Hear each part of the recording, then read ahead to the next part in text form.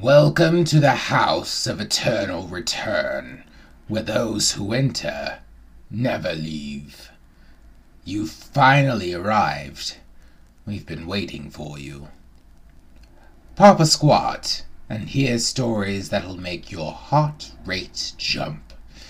After all, you've got nowhere better to be, and the house just wants to say a little hello.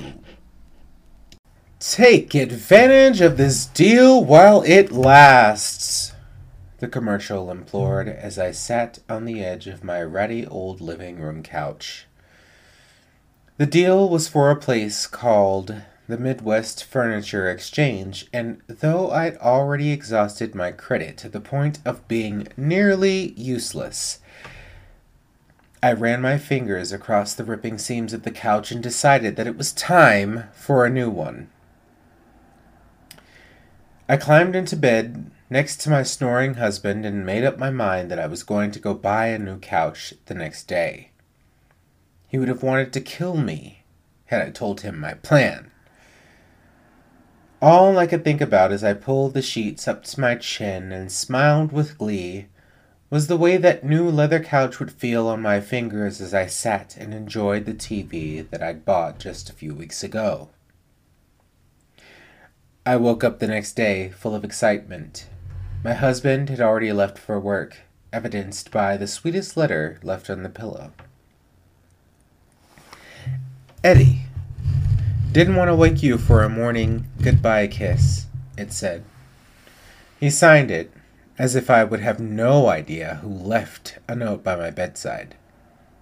I felt warm and fuzzy on the inside, as if my heart had been engulfed by a delicate and expensive throw blanket. I was glad that he felt good and loving towards me that morning. Perhaps that would soften the blow of what I was about to do to our bank account. I threw myself out of bed and slid into the comforting warmth of my designer slippers. I trudged into the bathroom, still somehow a little tired after 9 hours of sleep, and I began to prepare for my day of shopping. I only planned to buy the couch, but I had to be ready for a long day because you never know what other amazing deals you'd find while you're out and about. And, of course, Darren and I deserved the best. It had always been this way. Darren was the frugal one, and I was the not-so-frugal one. Sure, I had my moments where I was able to save some money. But it only ever lasted until I saw a fantastic new something or other that Darren and I just had to have. I knew I had a problem, but honestly, at that point, it wasn't a problem that I felt I needed to change. And yes, of course, Darren complained, but he only ever did so jokingly. Or so he told me. After finishing up my morning routine, I hopped into my pickup truck, which was one of the few things in my life that I didn't need to finance, and prepared to head toward Midwest Furniture Exchange. I searched for the business on my phone, and I didn't come up with the location. I thought that was weird, and then racked my brain trying to remember the address. Midwest Furniture Exchange. Damn it. Midwest Furniture. Midwest Furniture Exchange. On the corner of 5th and Strange. That was it. Well, I didn't have an exact address. I was old enough to remember how to navigate without GPS. So, that's exactly what I did. The good news was that 5th and Strange was not very far from my house. And with that, I took off. When I arrived at 5th and Strange, I saw exactly what I expected to. A giant campus with a large building and a giant obnoxious sign jutting out from the building. Yeah, furniture selling had an aesthetic. And it was an aesthetic that you found in very few other places. It was somehow both brightly colored and clean, but dingy and dull. I loved it. I dare say furniture shopping was one of my favorite things to do. I parked as closely as I could to the building in consideration for the employees who would have to help me tie this thing down to my truck. I mean, there's few things worse than lugging a heavy couch out of a building and loading it into a truck that isn't headed toward your house. I walked confidently inside and stopped the first worker I saw. "Hi, I'm looking for a specific couch. It was one that was featured in your recent ad. I've never been here before, but it's a huge sectional. Brown leather. Heated recliner seats for $399? I said to him. The worker said nothing, but instead pointed in a general direction and began walking. I assumed that I was supposed to follow, and follow I did. Eventually, we arrived at the exact couch that I was looking for. I thanked the employee and took down the number of the item so that I could take it to the register and pay. Almost as soon as I finished writing down the necessary information that I needed to head to the register, an employee walked over and began talking to me. "That model of couch is okay.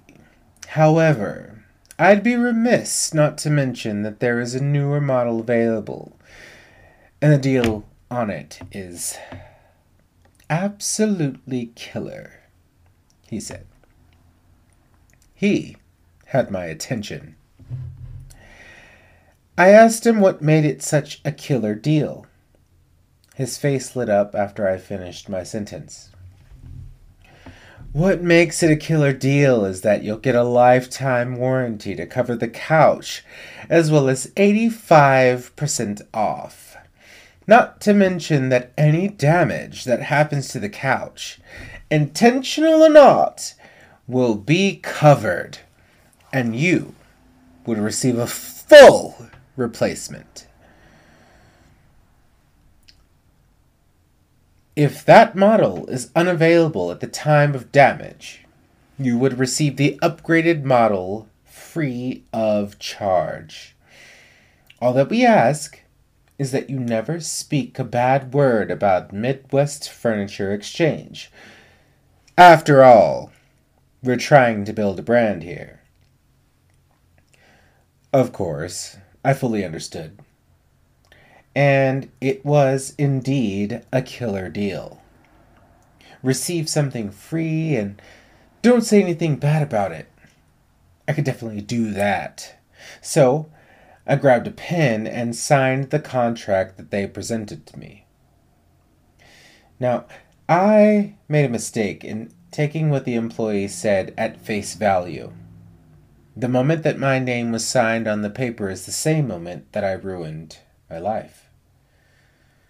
Almost as soon as the ink dried, there were 4 men surrounding me.